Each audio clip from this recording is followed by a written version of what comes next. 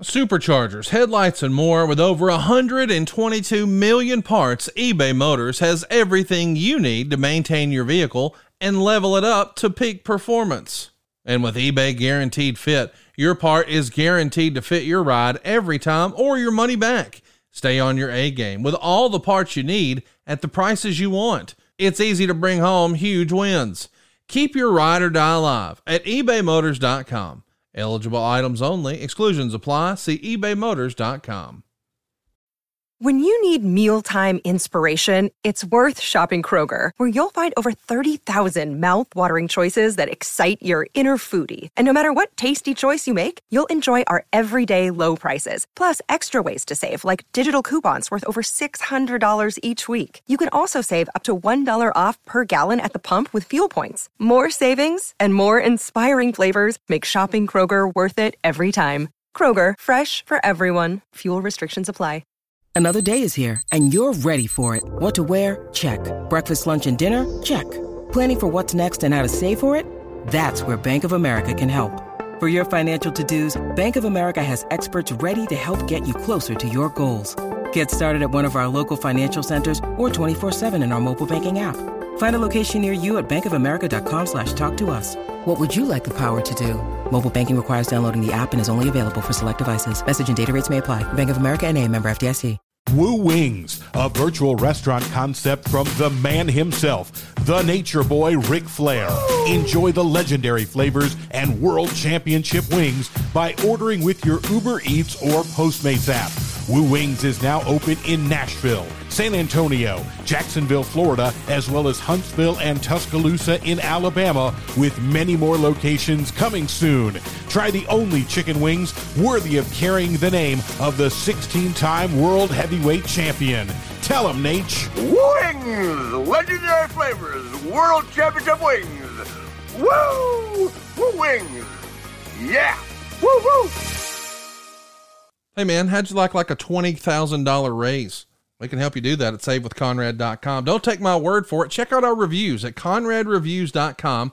We've got an A+ with the Better Business Bureau. We've won the #1 Best in Business award many, many times. And we just got a great 5-star review. That's from Jimmy E. He says, my wife and I just closed on our refinance after working with Diane and Steven. What a great experience. We closed within a month and added about $1,000 of monthly cash flow.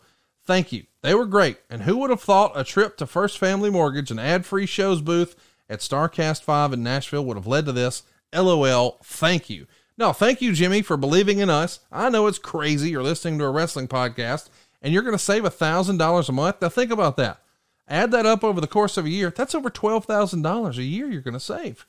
Now, how much money pre-tax would you have to earn to net $12,000? That's about 20 grand, right? And think about that. You would have had to work for that money, pay taxes on it, and then just give it away. Come on, man. Keep more of your own money. If you can hear my voice and you're in a 30-year loan, you've got a second mortgage, you've got credit card debt, you've got a car payment, what are you doing? I can show you how to keep more of your own money, get a lower monthly payment, and get out of debt faster. We're routinely helping our podcast listeners save up to $1,000 a month, just like Jimmy. Find out how much money you can save right now for free at savewithconrad.com. Oh, and how's this for starters? No house payments for 2 months. That's right. A little fall break from house payments. Sounds good to me. Find out how much money you can save at savewithconrad.com. You don't need perfect credit. You don't need money out of your pocket. And if we can't help you save some cash, we won't waste your time. One more time, savewithconrad.com. Hey, it's Conrad Thompson here to tell you a little bit about adfreeshows.com. People often ask me, what exactly is Ad Free Shows all about? Well, I'm glad you asked. Not only do you get early ad-free access to all of my podcasts starting at just $9, but you also get many of your other favorite wrestling podcasts like Click This with Kevin Nash, Gentleman Villain with William Regal, Oh You Didn't Know with Brian James, and others for, yes, still just $9 a month. That's 14 podcasts in total every single week, early with no ads. That's like 20 cents an episode. And yes, you can listen to them all directly through Apple Podcasts or through your regular podcast apps. How easy is that? Want some more cheese on that Whopper? AdFreeShows.com has literally tens of thousands of hours worth of bonus content, including fantastically popular series like Eric Fires Back, Idle Chase, and Strictly Business. And I don't know why this is a thing, but There's even more than 40 Ask Conrad episodes waiting for you at adfreeshows.com. We've got monthly Zoom chats with all the podcast hosts, live watch-alongs with wrestling legends, and more. Come on now. See for yourself what thousands of other wrestling fans have already discovered. That's adfreeshows.com. It's the best value in wrestling today. Check it out right now. Adfreeshows.com. You'll be glad you did.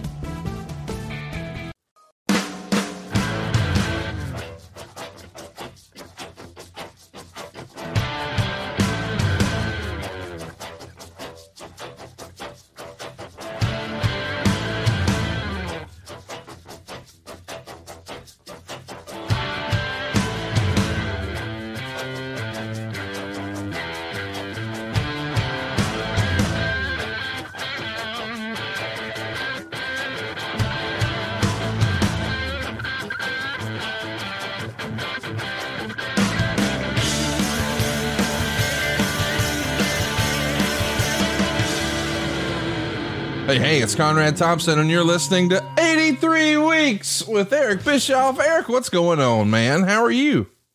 Muy bien. ¿Cómo está? All right. I like all that. Here we go. Come on. I'm learning. I got to brush up on my Rosetta Stone. But I'm excited to be here with you. Last week, I was out of pocket. We had quite the fun stand-in, I understand it. Mr. Cassio Kid, the new co-host of Road Dogg's Oh You Didn't Know podcast. How did it go last week? Is that official now? Is that official? It's official, baby. God, first of all, I am so grateful that I got a chance to meet Road Dogg. Obviously, I've known of him, but we've never sat down and had a conversation, at least none that I can remember, over the years. We just kind of were passing, we were on the same highway, but at different times, but getting to know him a little bit, he is one funny guy. He's got a great sense of humor and a great story. And I think the world of Cassio, that's a great combination. Great combination. It's going to be a lot of fun. Check it out if you haven't already. The Oh You Didn't Know podcast with our friends Road Dogg and Cassio Kid. But today, man, we're going to have an interesting conversation because I do think that's probably what it's going to be. We're going to talk about Lucha Libre and the impact of Lucha Libre on American wrestling. And I mean, I gotta tell the truth here. The first time I remember seeing anything about this, I mean, I guess I saw Mil Mascaras versus Cactus Jack at Clash of the Champions, but I was a kid and didn't really know what I was looking at. And, it was just, hey, these guys are fighting on TV, mama, that sort of thing. And then you get a little older and you get a little more sophisticated and you're watching Monday Nitro and holy cow, it just jumps off the screen. But I think a lot of our listeners, the hardcores, the most hardcore, they maybe saw Lucha Libre for the first time on the syndicated ECW show. But if we go back even further, that big pay-per-view, When Worlds Collide, which I recently just watched for the very first time, that was almost like the, I don't know, maybe the introduction, the coming out of Lucha Libre in America. What would you pinpoint in your mind as the first time you became aware and Lucha was really on your radar? It was probably When Worlds Collide or possibly not long before that. And while I was generally aware of Lucha Libre in the United States, because you'd see it on whatever it was, Telemundo or Univision. I lived in Phoenix and Atlanta, and you'd get those, I had access to those outlets. And on a Saturday morning, you'd flip it through the channels and you'd come across it, but didn't speak Spanish and wasn't familiar with any of the characters. And it's quite different than what I was used to seeing in terms of the American product. So I was aware of it, but really didn't start thinking about it much until early 94. Probably around the first quarter, somewhere in there of 94. And I may have told you the story. I can't remember, but I ran into it was coincidental. I met a couple guys who were running a really successful media company in Los Angeles. And at the time they had the NFL licensing rights. They had licensing rights to the NFL for Mexico and for the Spanish speaking audience. And what they were doing was basically a clip show covering the NFL, but doing it in Spanish, targeting the Mexican audience in the southeastern part of the United States that had a strong Mexican population. So I took a meeting with these guys, and they explained their business model to me. And it was a fascinating model, and I learned a ton from these guys. I never ended up doing business with them. That wasn't the intention of my meeting, but in talking to them, and they explained to me how, they had their own ad sales department, and the reason for that is because a lot of American companies, and this is going back to 94, so this is, a minute or two ago, but even then, there were a lot of advertising agencies that were looking at the growth of the Hispanic audience in the United States and were designating ad dollars targeting that specific community, that demo. And these guys were really smart with the NFL rights. They were producing this show, but they were also producing live events around the United States, small little events. And they would go to an example, a market like Pasco, Washington. Now, you wouldn't normally think of Pasco, Washington as a market that you want to kind of build a business around, but there are a lot of little Pasco, Washingtons up and down the West Coast and probably other parts of the country, but these guys were focused primarily on West Coast. And what I learned from them is that a lot of these Hispanic communities, and a lot of them would come up and work in the agricultural areas in like Pasco, Washington, for example, I guess like potatoes and beets and all kinds of things. But a lot of migrants would come up and they would work in these communities, and they were paid in cash, and they would live in a small little community outside of Pasco that was all, migrant farm workers, and all of them Hispanic. And these guys this group I was talking to would stage live events, music, for example, and they would find, and this is what I found so fascinating, is they would find, and all of this leads to why I ended up bringing in luchadors, by the way, so bear with me. It's a long path. But yeah, what these guys would do is they would go into these communities and they would find the venue that the Hispanic community in that market were very comfortable with. Because a lot of these migrants, and again, things were a little bit different back then, a lot of them didn't have green cards. A lot of them were just here working for cash, and then they go back down to Mexico, when the season was over. So they stayed within their community. They didn't venture out, and nobody went to Seattle for the weekends, right? Because they were not comfortable doing it. So they tended to kind of isolate in these communities, but they had a lot of discretionary income. There was no entertainment. There was nothing that reminded them of Mexico other than the people they came up with. So these guys would go into these venues and they'd find the right venue. And typically a lot of these venues were venues that had, as silly as it may sound, concessions that Mexican American community or Mexican community were familiar with. The right soft drinks, the right beers, the right chips, with pork rinds instead of Dorito chips. I know it sounds insignificant, but for a lot of these Mexicans that would come up and work in these communities, that was like home to them. It was familiar and it was comfortable, and they felt safe there. So these guys would go up and down the West Coast promoting these events in these venues. They wouldn't go to the nice venues. They'd go to the venues that the Hispanic community felt comfortable in and had the concessions that they liked. And they would bring in bands from Mexico, and they put on these events, and they draw, 3, 4, 5, 6,000 people on a weekend. And they were making a ton of cash. And you never heard, it was off the radar. But when they explained how their business model worked to me in early 1994, which at that time, I was really focused on expanding WCW's business model. I wanted to not be totally dependent on pay-per-view revenue and live gate revenue. We didn't have television licensing at that time, so that wasn't a factor. But pay-per-view, live events, licensing, merchandising, those were my primary revenue streams, and I wanted to increase that revenue stream. And that's when I first started thinking about, hey, what if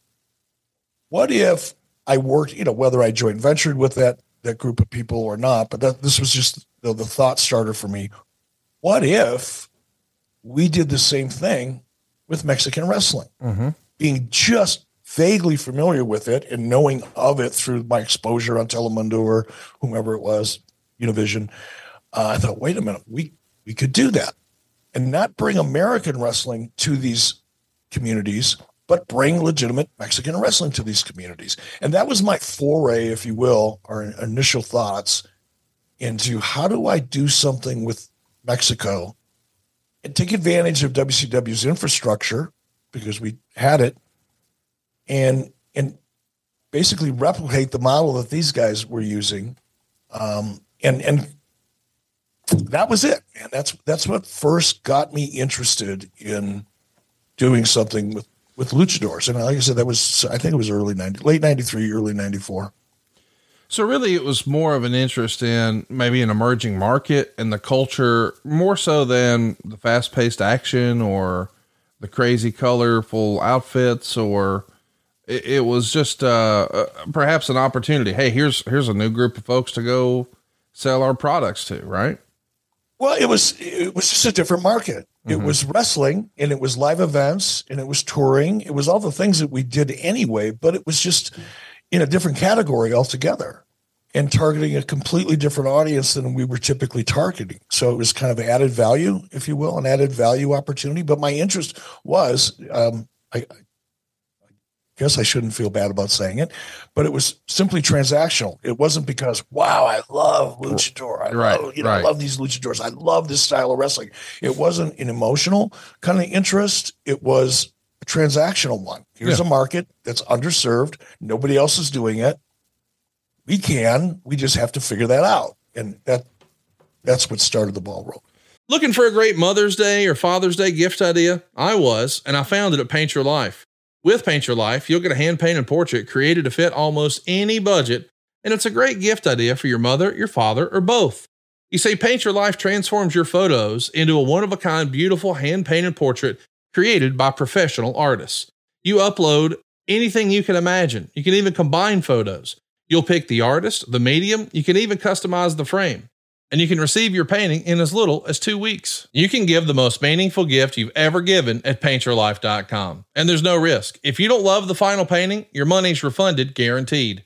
And right now is a limited time offer. Get 20% off your painting. That's right, 20% off and free shipping. To get this special offer, just text the word weeks to 87204.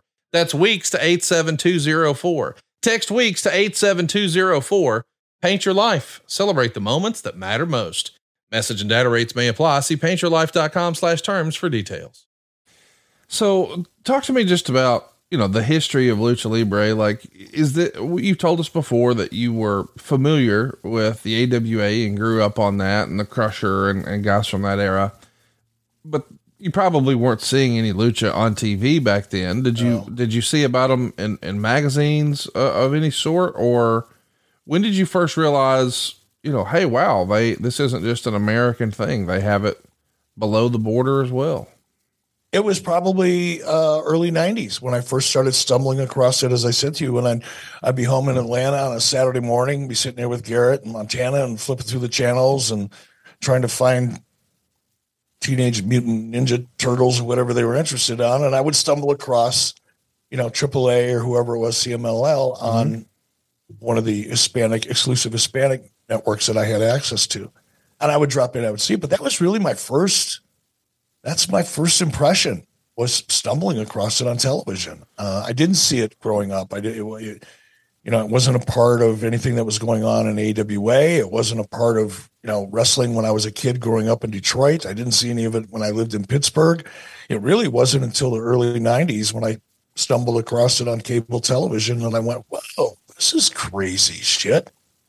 And it was fun for me to watch. I couldn't understand anything. I wasn't familiar with any of the talent, but it was so crazy and different and fun that I would watch it, not knowing anything about it or who I was watching. I just watched it because it was so much fun and colorful, and the action was so much different than what we were used to seeing. No doubt about it. Justin Barrasso, a friend of the show who writes for Sports Illustrated, wrote this a few years ago. Produced the When Worlds Collide show They brought Lucha Stars to pay-per-view in 1994, but despite the enormous popularity evidenced by the crowd at the show in LA, the lucha scene in the US did not change until Heyman brought the style to ECW a year later. The formula was then copied on a substantially larger platform by WCW Eric Bischoff at the debut of Monday Nitro in 1995. Now, boy, I love me some Justin, but didn't WCW like help promote When Worlds Collide? So how could you copy something that you started, right? Yeah, I'm sure. I like Justin a lot, and he's a great reporter. And so I'm not going to be critical of that, but right. Yes, we co-produced When Worlds Collide. We had the pay-per-view capabilities, logistics, and relationship, and we leveraged that. We also had a pretty successful syndicated network as well as our own cable presence that allowed us to promote that pay-per-view, and that was our role in it. We didn't book it. I wasn't involved in any of the booking.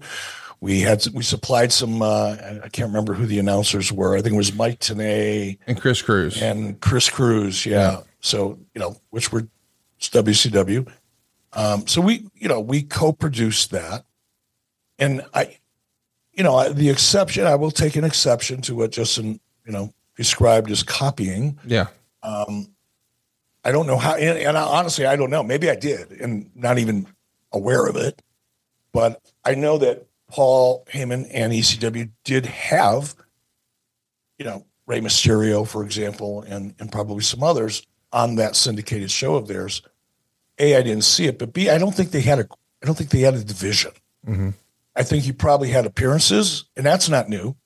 People have done that for a long time in the U.S. He would bring luchadors up in different wrestling organizations. It existed here. It was very popular in the southwest part of the United States. So, that part of the country certainly was familiar with luchadors. I wasn't familiar. I didn't see how ECW used them, but I'm pretty sure that they didn't create a division where we would see them every single week. No, it was a match. It was fantastic. And I did it a few different ways, but you're exactly right. It was, just a match. One-off. They were one-offs. Talk to me a little bit about how the When Worlds Collide show happened. Like, does AAA approach you guys and say, we have this idea? How does it come to be? God, I don't even know. Isn't that a shame? Well, I don't even know. It's interesting. You guys did, and maybe some of this even predates you, but you would have some joint shows with New Japan, and it felt like you sort of kept that relationship going and certainly grew it bigger than it had before you were there. So I understand the interest in, hey, Japanese wrestling is a big opportunity over there. And here's an opportunity to maybe brand some of our talent over there. And who knows where that could lead, and maybe get some licensing over there, some TV over there, sell some merch, have some great talent of theirs on our shows here, et cetera, et cetera. So it feels like this might be an opportunity as well, but it didn't really work that way. The relationship with AAA does exist for a bit, but I think eventually maybe became a little contentious because, well, talent was involved and they were probably making more money here in America with you than they were. Yeah, it did. My initial conversations were with Antonio Pena. Right. I just can't remember whether Mr. Pena approached me or I approached him, or I had somebody that worked for me, for example, Mike Tenay, who was more familiar with luchadors and the lucha world than I was. I don't know if I used someone, either Mike or someone like Mike, to kind of make the introduction. That's the part I don't remember. But the initial discussions were with Antonio Pena, I believe. And you're right. The relationship didn't last real long. It never really matured because, politics did get involved. And there was some politics that were going on down in Mexico with CMLL and AAA. And I had a hard enough time keeping track of my own political landscape. I wasn't about to dive into somebody else's. So the relationship did kind of fizzle out pretty quickly. I'll tell you a relationship that's never going to fizzle out, and that's between me and my chili sleep. I absolutely love it. Whenever I travel, I take one with me. I sleep on one every single night. As I'm talking to you now, I have 3 in my home. Chili Sleep is a permanent part of my life. I just sleep better. I just feel better. And there's some big news right now, Eric, we need to share with everybody. Sleep Me is the new home for Chili Sleep. We're bringing you the same great sleep that Chili Sleep offered, but under a new name. Sleep Me makes the coldest and most comfortable sleep systems available. They create the environment that meets the body's natural need for lower core body temperatures, promoting deeper restorative sleep. Chili Sleep makes the Ooler, the Cube, and the Doc Pro sleep systems. These are water-based, temperature-controlled mattress toppers that fit over your existing mattress to provide you your ideal sleep temperature. These mattress pads keep your bed at the perfect temperature for deep, cold sleep. These sleep systems are designed to help you fall asleep, stay asleep, and give you the confidence and energy to power through your day. And they just launched the new Doc Pro sleep system. It has 2 times more cold power than their other models. It's whisper quiet, and it has a tubeless mattress pad design that allows for 5 times more cooling contact. Wow. Pair it with the new Sleep.me app for enhanced device control and even sleep scheduling. It's been a game changer for me, Chili Sleep, in my life. It will be for you too. And as our old pal JR says, it costs nothing to look, folks. Head over now to sleep.me/83 weeks to learn more and save 25% off the purchase of any new Cube, Ooler, or the brand new Doc Pro sleep system. These offers are available exclusively for 83 weeks listeners. They're only for a limited time. That's sleep, sleep.me/83 weeks to take advantage of our exclusive discounts and wake up feeling refreshed every day. That's sleep.me/83 weeks. I love mine, and I hear you love yours too, Eric.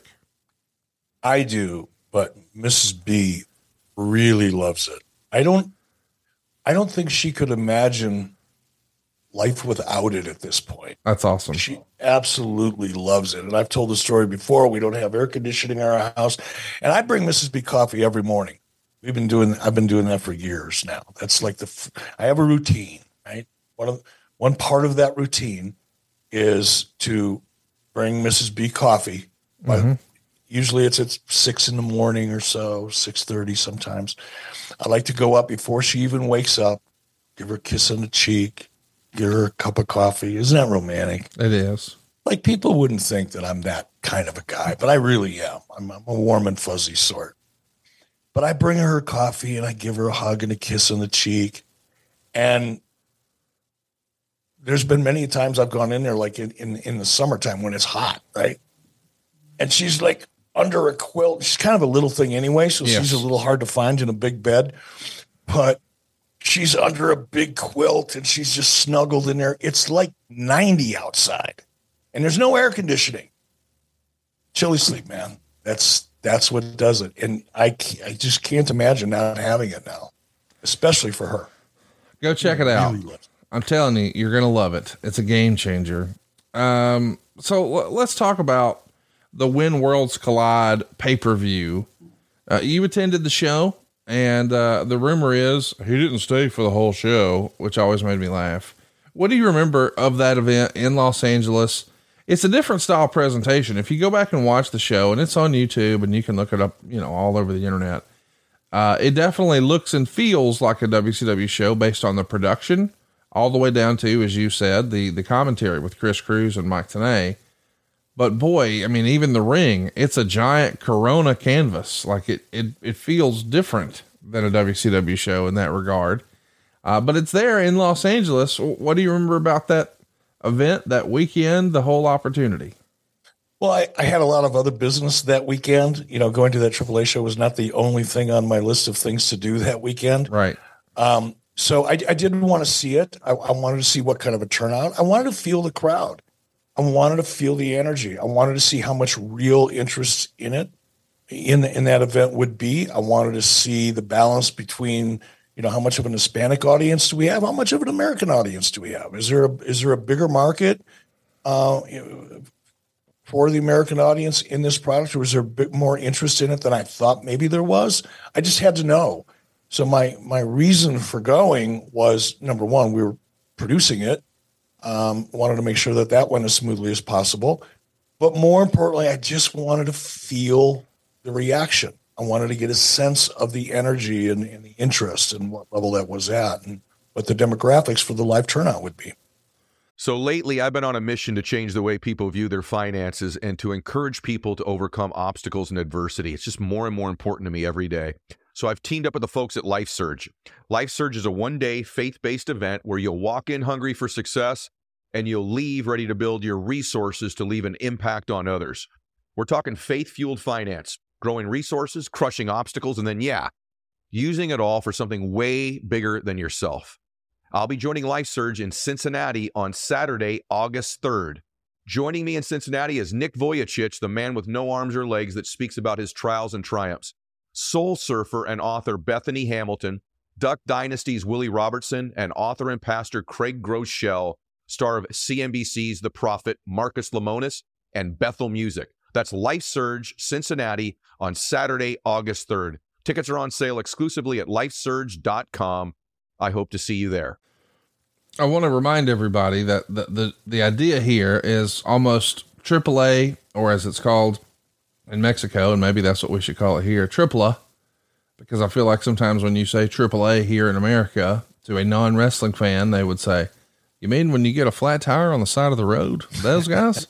So we'll call it AAA for the rest of the day. But it's AAA versus IWC, the International Wrestling Council. But boy, it does feel like a WCW show. It went down November 6, 1994. There's like 13,000 folks there. It's a sellout in Los Angeles. And the show is only a 5-match opportunity. Perro Aguayo and Conan in the main event.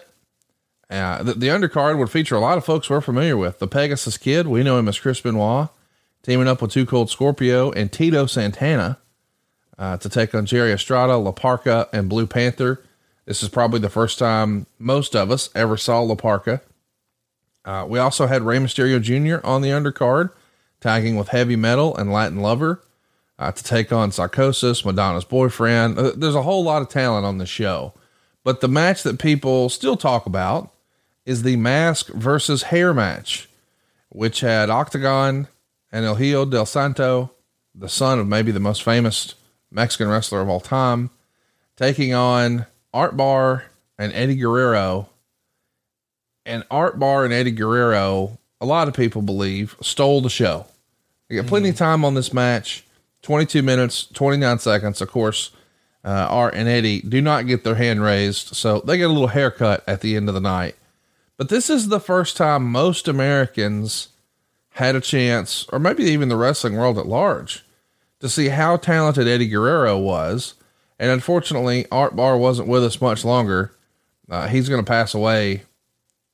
I mean, weeks later, November 23rd, 1994. And this show happened on November 6th. So it's maybe our first and last look at this version of Art Barr, but Barr actually hung around WCW a little bit in 90 and 91. You may remember him from a Beetlejuice ripoff character called the Juicer that just went nowhere and was maybe... That was before my time, thank goodness. A little boneheaded, but boy, that performance, there was some sort of charisma just dripping off of him. And listen, he was a complicated figure with maybe a controversial past. That's a topic for another day. But what did you get a chance to see the Art Barr Eddie Guerrero match? And what did you think of their presentation? I was interested in Eddie before I even got to the show, because I had obviously was aware of the Guerrero name and was somewhat familiar with the Guerrero family. So that was my primary interest. I honestly, I'm not going to lie or try to exaggerate here. I remember the match. I was really interested in Eddie primarily. I was impressed, but I can't really break down the match or go into much detail. I mean, it was a few minutes ago. And oh, sure. Like I said, I wasn't there as much for the wrestling as I was there for the business.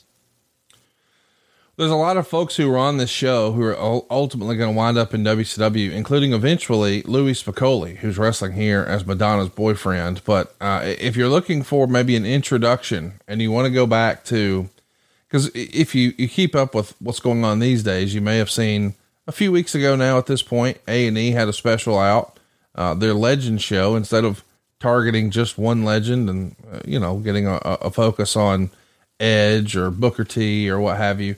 They did one on the very first WrestleMania. Well, they sort of broke down everything that happened on that show. Well, if you're interested in learning more about Lucha Libre here in America, maybe the coming out party to start with is When Worlds Collide. So I encourage you, go watch it. It's got English commentaries, we've said a few times now, from Chris Cruz and Mike Tenay, but you'll get to see maybe the first time the world got a chance to take a look at Eddie Guerrero, and some really cool stuff. And Conan in the main event. I don't think we can really tell the story of Lucha Libre in America or its impact on American wrestling without circling Conan's name almost first and foremost. Would you agree with that?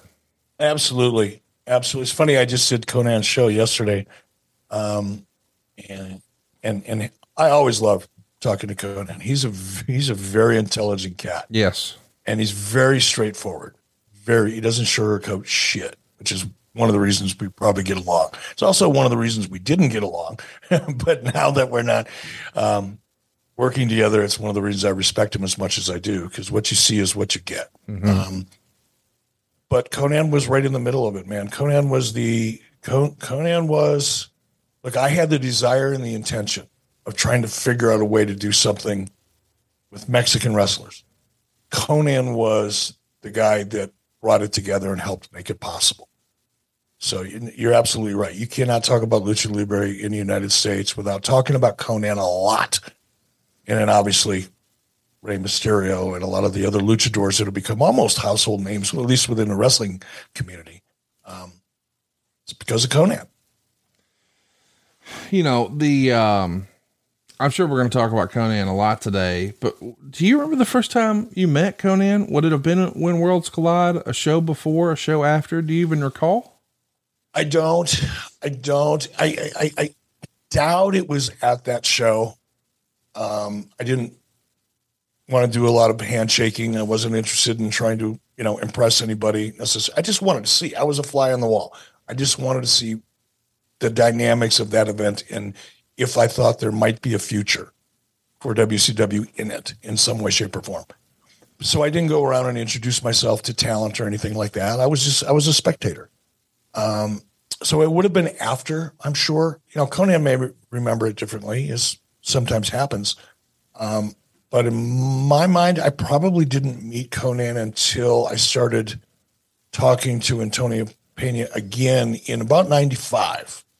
Because I do remember, Antonio Pena came to Orlando because we were producing shows there, and Conan would have been a part of that. And I think that's probably the first time that I met Conan.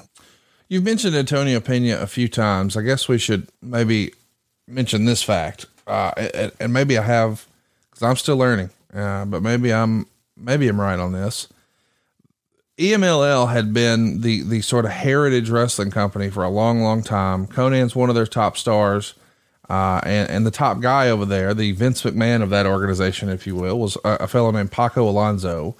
And I guess Antonio Pena was like one of his creative guys who had an eye for promotion and the spectacle. And eventually there's maybe some dissension that happens, some politics in wrestling. Imagine that. Sure, I can't imagine. And a television executive makes the approach to Mr. Pena about, hey, you could do this a lot bigger on your own. And AAA is born. And so that happened in 1992. And what a coup it is to not only have the opportunity to do that, start your own promotion with TV right away, but he was also able to bring Conan along, the top star. And we've heard that story before, once upon a time when, maybe Jerry Jarrett was looking to do his own thing. And what do you know? Jerry Lawler's going to tag along with him. And Memphis was never the same after it had been done a certain way for decades. Now this guy who wanted to be in the promoting business, who was a former talent himself, is able to start his own and also take the top star with him.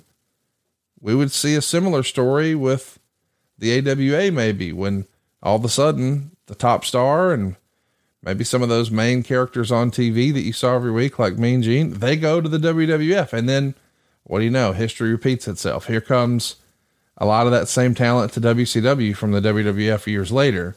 But the story of Antonio Pena is one that maybe we don't talk about enough here in America.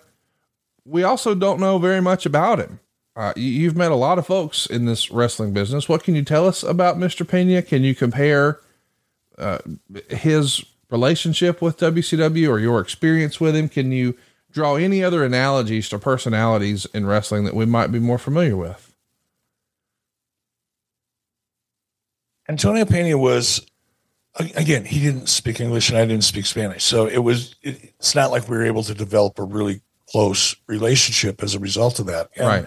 We only met a couple of times. He came to Orlando. It's such, how would I describe it? An amazingly gracious person, man. I remember the first time he came, when he came to Orlando, he brought me, a couple of gifts that I still have. One was a painting and the other was a statue. And much like my experience doing business with Japanese, very, very gracious. That's the best way to say it. I enjoyed him. I enjoyed his company. He seemed to be, to me, a very straightforward person. I never had any issues with Mr. Pena. My issues probably, when there were issues, were probably more as a result of Conan and the way, we both did business back then. And Antonio Pena was a very kind, gracious. He invited me to Mexico City, and I went down and spent a couple days in Mexico City with him, and I enjoyed it. I wouldn't know how else to describe that. So online, the very infancy of online, because this is like news groups and what have you, and in the quote unquote dirt sheets, whether it's Wade Keller or certainly the Observer, we're starting to hear about and read about Rey Mysterio and Eddie Guerrero.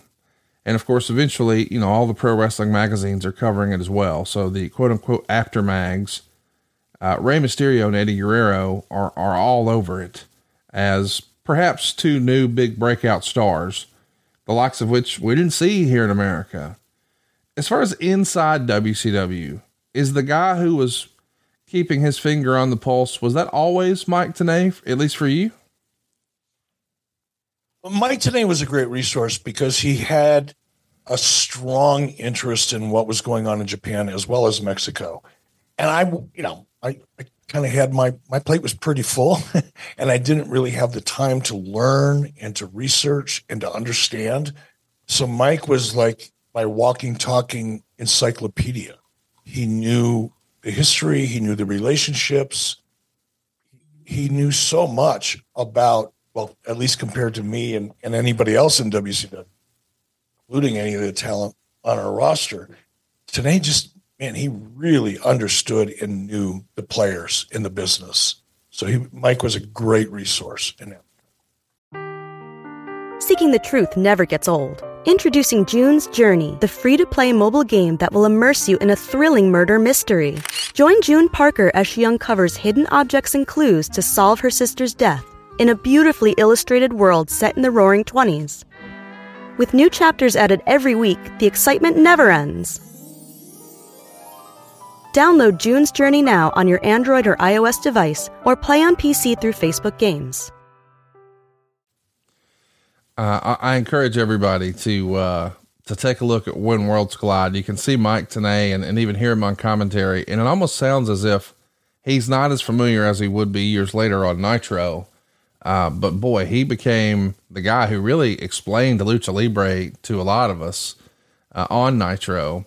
And we don't spend a lot of time talking about Mike these days. For whatever reason, it feels like he's content to leave wrestling in his rear view. And I think that's a shame. I would love to see Mike do something in current wrestling. You think we'll ever see that again? And when's the most recent time, if at all, you've had communication with Mike? I haven't seen Mike since probably 2014. Oh, wow. 2013, 2014. And it is a shame because Mike, I think Mike was one of the most underrated color commentators of the last 20 or 25 years. Mike, in my opinion, is a true color analyst. And the mistake that I think is, not the mistake, but yeah, it's a mistake. Mike was so good at color, but he wasn't that great at play-by-play. They're two different art forms. They're vastly different art forms. And Mike was so cut out for the color commentary role. But as often happens, oh, he's good at that. Well, let's have him do this. And that just wasn't his strong suit. But if you go back and listen to Mike Tenay's color commentary, not his play-by-play in TNA, because that does not serve his memory well, in my opinion. But if you go back and you listen to his commentary in WCW, particularly when it's a Japanese match, for New Japan match or a Lucha match, man, do you get an education, and he sucks you in. His color commentary made you interested in something that you might not otherwise be interested in, because he gave you so much depth and background. And dare I say, he was able to color within the lines and make it so much more interesting, which is what a color commentator should do.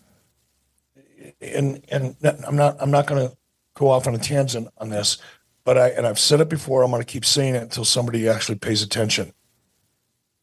For example, now when I watch WWE, I'm not getting that traditional play-by. No one's describing the action to me.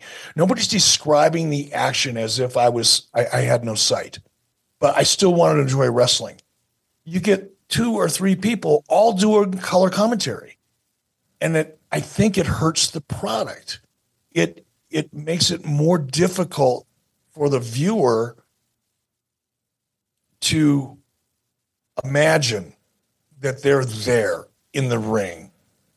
And when you don't have a good play-by-play person, when I say good, I mean when you don't have someone that's approaching play-by-play in a traditional sense and describing what the arena smells like and the energy that you feel, and in a really energetic way describing the action, but then it's balanced with someone like Mike Tenay, or more often than not, a seasoned veteran, somebody that's actually been in the ring, telling you what's going on inside of the mind of the people that are in that ring, and describing and adding color to, why does that particular move, why is it so effective at this particular time in the match? That's the illusion that creates almost a sporting event, right? It feels like you're watching boxing.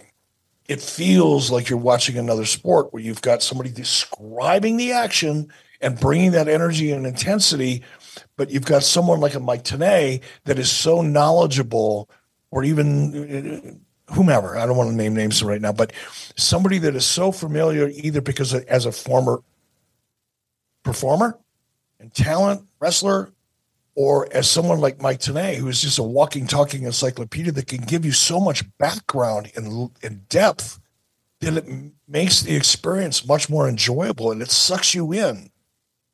Tenay was so good at that, and I think it's one of the things that's really lacking in today's product across the board, not just in WWE, certainly in AEW. I watched, not this past Wednesday night show, but previous Wednesday night show. I watched it in detail. I basically redlined the whole show and broke down the format yesterday on Strictly Business, or day before. And in listening to the commentary, and look, I love Tony Schiavone. I think he's one of the, other than Jim Ross, one of the best play-by-play guys that I've ever heard or worked with. Yes. But he's not doing what he's good at doing right now. He had 3 color commentators up there. It's like, what the fuck? You don't need 3 color commentators. Mm-hmm. You need at least 1 play-by-play guy and then 2 color commentators. But right now we're seeing just 3 guys sitting in the booth adding color to what we're seeing. And I would really love to see Tony transition into more what Tony's really good at, which is a true play-by-play position, or Jim Ross or anybody. Give me a play-by-play guy. Give me a color guy that knows his shit, and you'll suck me in. And that's what Tenay was so good at, man. He just knew his shit. Well, I'll tell you who else knows their shit, and that's RecTech, an amazing company that offers wood pellet grills fueled by all natural hardwood pellets, along with all their other cool lifestyle products like coolers and grill accessories. But the grills, man, they start at just $3.99, and they've got grills for every lifestyle and every budget. I'm talking about RecTech. Our man's over there, boy, they got a key focus on flavor, convenience, versatility, and most importantly, their factory direct pricing eliminates the middleman. And all their grills ship for free. It means you're going to get a great deal. It's also maybe the best grill I've ever owned. Let me eliminate the maybe. It is. And we're going to tell you why. But first, I want to admit, this isn't the first wood pellet grill I've had. But when I got them side by side, I gave the other one away. RecTech is made with high quality stainless steel. It's built to last a lifetime.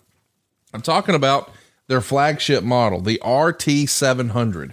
It comes with a 40-pound pellet hopper. It's got 702 square inches of cooking space, the PID Wi-Fi controller, and a 6-year bumper-to-bumper warranty. Bumper to bumper. Come on, y'all. But the Wi-Fi controller, Eric and I brag about it every week because it bears repeating. You're going to be like a grilling guru. That's what this thing does for you. Yes, you can turn your grill on remotely. Yes, you can turn it off remotely. Yes, you can adjust the temperature up or down.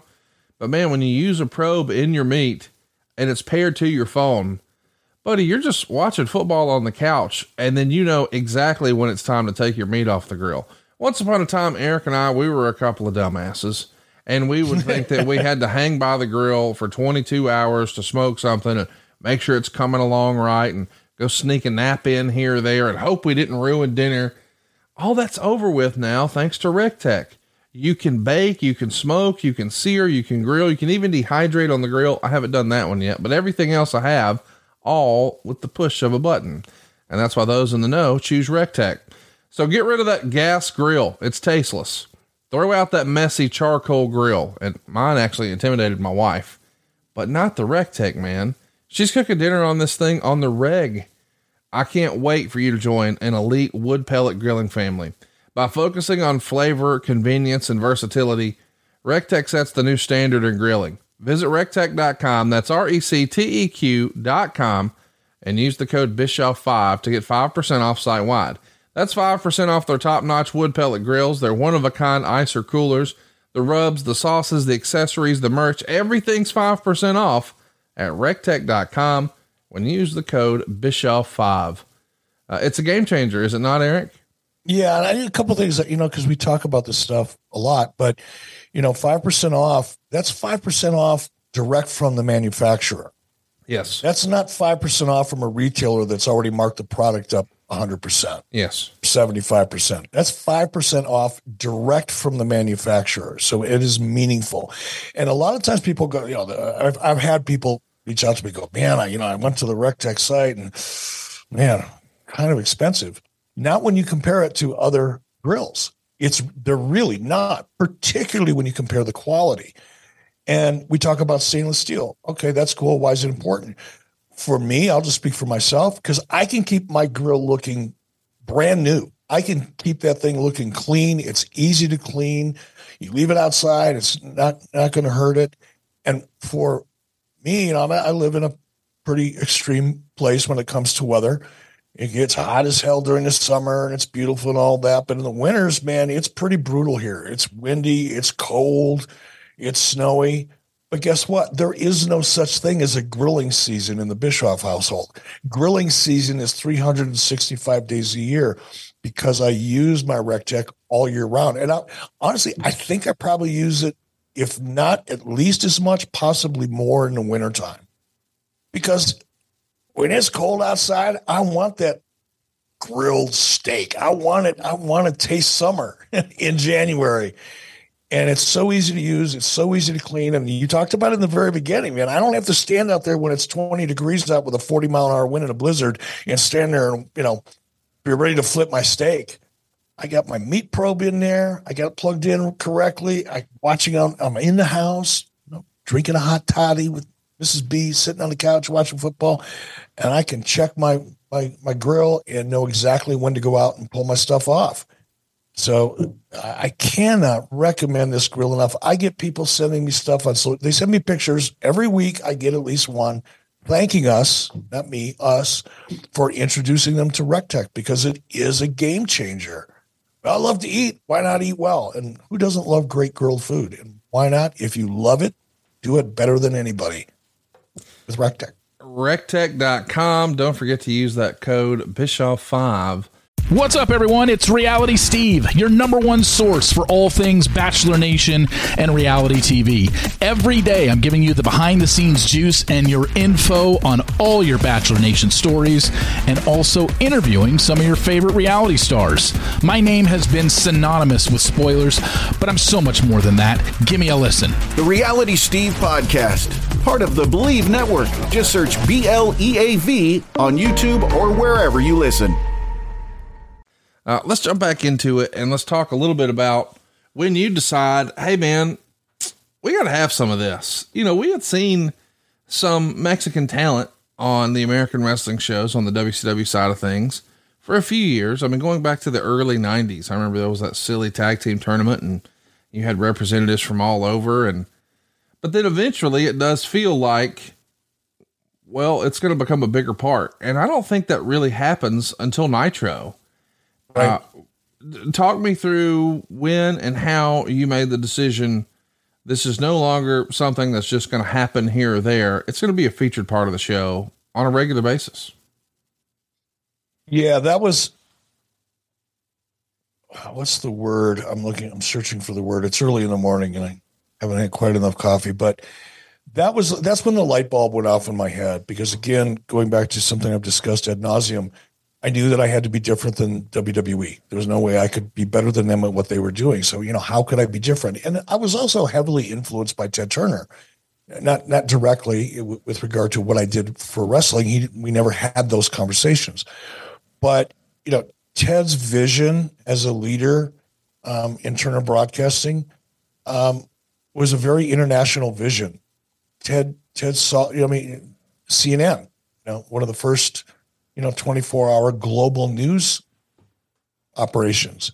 Because Ted he didn't look at the United States, he looked at the world. Yes. And different cultures. And Ted was a firm believer. Goodwill Games, same thing, that was Ted. And so much so that if you were an employee of Turner Broadcasting, and for example, you were in the middle of a conversation with another executive and said, yeah, what are the foreign television rights worth in that particular country?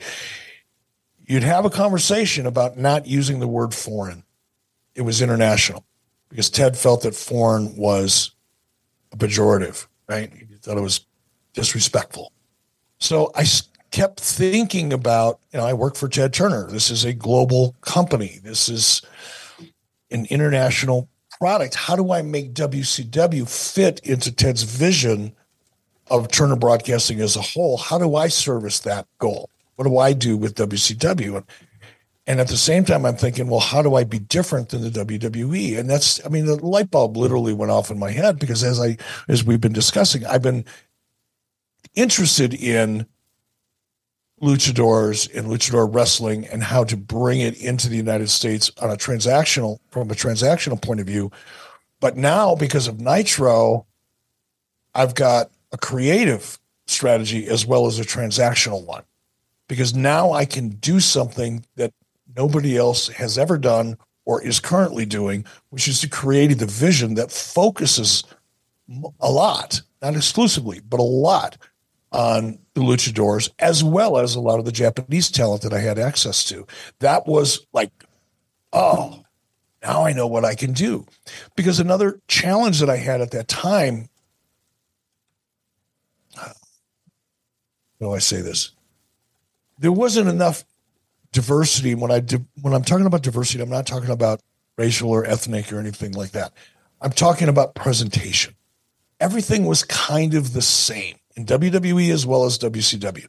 There were different levels of success, but the characters were all larger than life characters, big, jacked up, whatever. The style in the ring Some of it was better than others, but it was essentially the same presentation.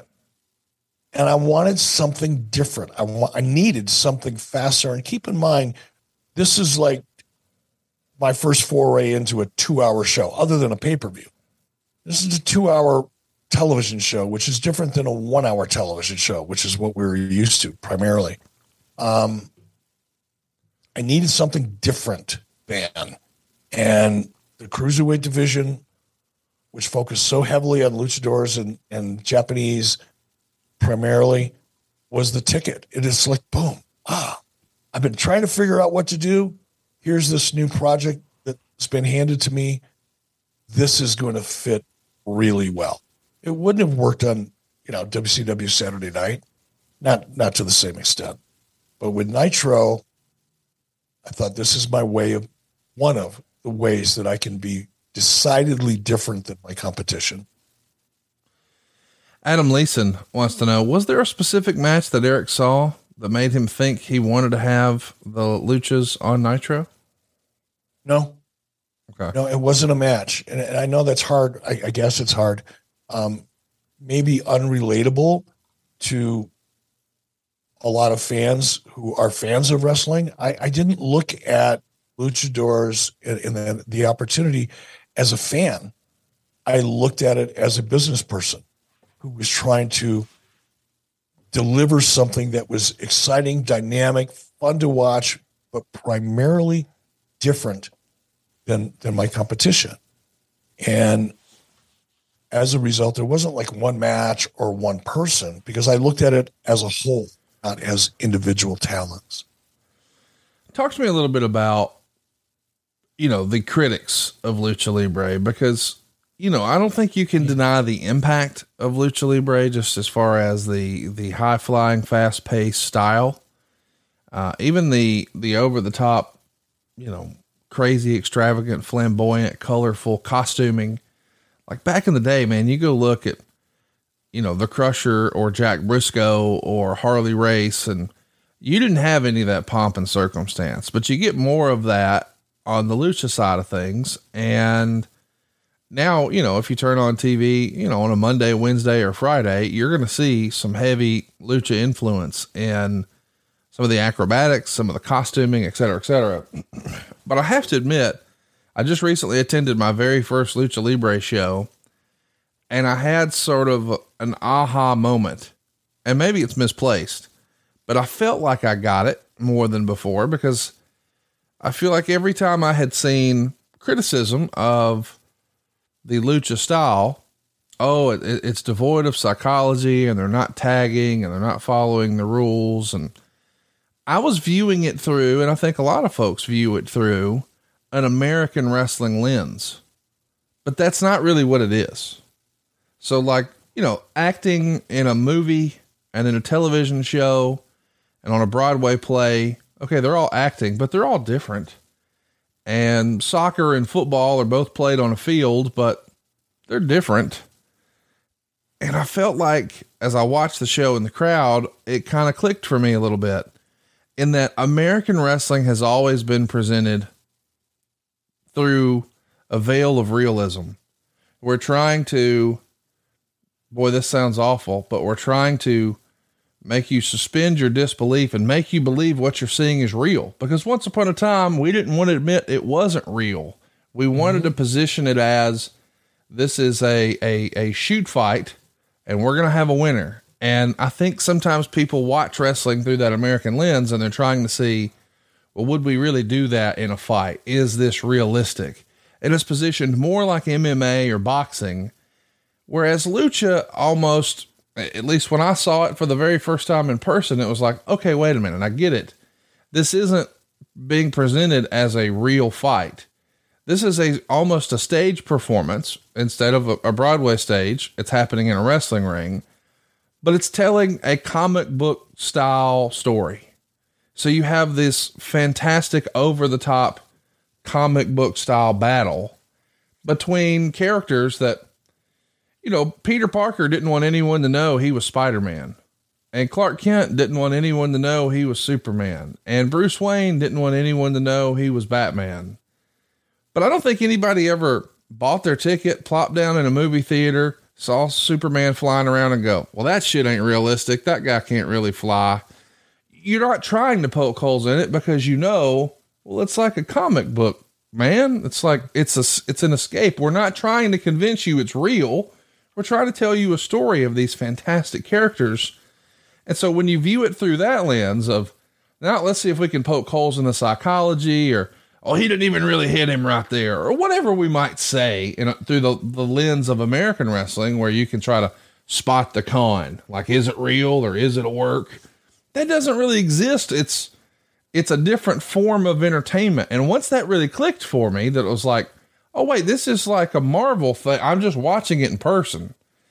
I totally changed my perception of the way I look at it. And I would even contend, as a friend of mine says, in business, you can be better than, or less than, or different than. Lucha Libre is just different than American wrestling. Was that fair to say? God, that was the best characterization of the difference between Lucha Libre and American wrestling that I've ever heard. And you're absolutely right. It is the lens through which you view the product that determines your impression of it. And I think the other element that none of us, including me, I'm not an expert on the history of Lucha Libre. I don't want to try to pretend I am. Oh, me neither. If you go back and just spend a couple minutes reading about, where did Lucha Libre begin? How did it develop? We know how it developed in the United States for the most part. And I guess there's parallels in Mexico, but it's a very fascinating history. And if you know the history, and the history is a part of your culture, as it is so much in Mexico, and that's the other difference. And it's really what you were just saying, Conrad. It's a difference between the American culture and the Mexican culture. Their knowledge of the history of it, their appreciation for the history of it, history of Lucha Libre, and how it's a part of that Mexican culture is different than what we experience here in the United States. But when you, as you did in Cancun recently, go down and just forget everything you know and just experience it, it's awesome. Yeah. It's awesome. Don't compare it. Mm-hmm. It would be, we've all heard the phrase, the ugly American, as it relates to, yes, when Americans travel overseas and they want everything to be just like it is in America. They go overseas to experience another culture, but the minute they get served a dish of food that's so much different than what they're used to, it's, ugh, I just want a burger. Yeah. Well, then fucking go to Indiana. Just stay the hell out of Portugal and just go to a Burger King, for God's sake. Yeah.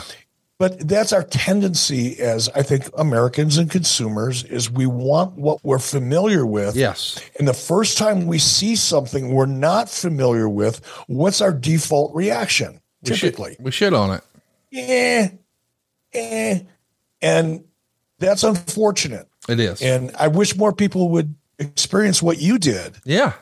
Because what you experience is even, I look at things differently now, of course, but, back in the day, as I told you in the opening of the show, to me, it was transactional. Yes. I wasn't analyzing it or falling in love with it or not falling in love with it. I didn't matter to me. It was transactional for me. Is there a market? Yes. Is there an opportunity to penetrate that market? Yep. Do I have the relationships that allow me to do that? Probably. Boom, we're going to do it. That's how I looked at it. But now I look at it so much differently because I've learned a little bit more and I appreciate it differently. And I encourage people, God, you just said it so well. I hope we clip the shit out of this.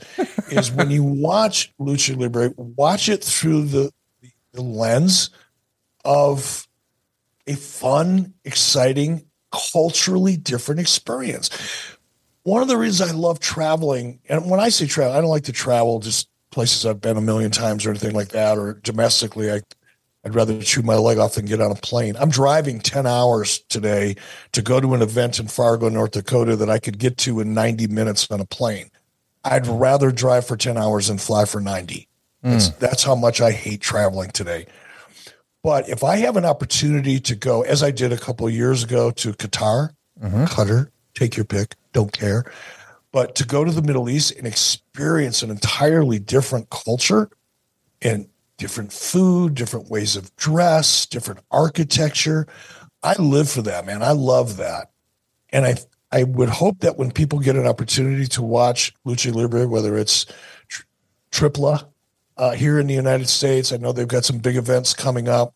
There's one coming up in Phoenix. I think I want to go to. Just it's close. I got friends in Phoenix. I'd love to see it. Or if you get a chance to watch it on Fight or any of the other pay-per-view providers, watch it, but don't as Conrad just said, as you just said, Conrad, so eloquently, don't watch it through the eyes of what you're used to seeing, watching the American product. You know, go to Google, learn a little bit about Lucha Libre and watch it through that lens. And I think you're going to really find something you enjoy.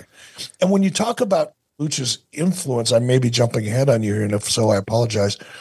You look at a lot of what we see now on television, particularly in AEW more so than in WWE. None of that makes sense. It's more Lucha Libre than it is psychology. They're not all of it. There's some great matches and there's a lot of psychology in some of the matches, but there's a large percentage of what you see in AEW, for example, that's very Lucha Libre-esque in the sense that none of it looks like a fight. None of it's real. You wouldn't do any of the shit that these guys are doing in the ring if you were actually, backed up against the wall in an alley fighting for your life. But it's fun to watch. It's fun to just not look at it necessarily as, well, that wouldn't happen in a real fight. That's that's one way of looking at it. But when you look at the dynamic athleticism and just look at it as sheer fun, you could probably enjoy it a little differently. I'm torn. I like both. Yeah. Give me, Bryan Danielson and Hangman Page. I like that match. It was not anything like a Lucha Libre match. Yeah. It was more old school, 70s, 80s than it was 2022. That's my style. That's what I prefer. But I also enjoy watching a lot of the more, you said comic book, I'll say video game. Yeah. It's the same thing, but I do appreciate and enjoy that. I wouldn't if I sat there and watched a show. Like I think a lot of people do, unfortunately. They do. You watch the show, fuck, nobody would ever do that in a fight. Well, no shit, Sherlock. You wouldn't fucking dress up like a dick dancer either and show up in your underwear. But this is a show. This is fun. This is different than a real fight. Don't look at it that way. Have you ever been in a bar fight and you saw someone climb on top of the bar and jump off it? No. Have you ever, have you ever seen someone grab someone by the hand and sling them across the room? And then, like the whole Irish whip stuff, there's so like, you could pick it apart till you get mad at yourself for spending more, 2 minutes of your life watching it. If that's what you want to do, but that's negative. It is negative. And I think, the era we're in now of wrestling, you take a look at a talent like Will Ospreay, and yes, he's been a megastar in Japan and certainly had some show stealers here in America, but you can't tell me that guy wasn't influenced by Lucha Libre as well, with all of the aerial attacks. And what he's done is he's combined a lot of different styles and created his own. And speaking of combining, have you ever accidentally dropped out of an important Zoom call because of a flaky Wi-Fi connection, or struggled to upload or download a file while you were away from home? Have you ever wished podcast? Yeah, absolutely. Have you ever wished that there was something out there that can improve, your internet for better speeds and a better overall experience? Well, what if you could use more than one internet connection at the same time?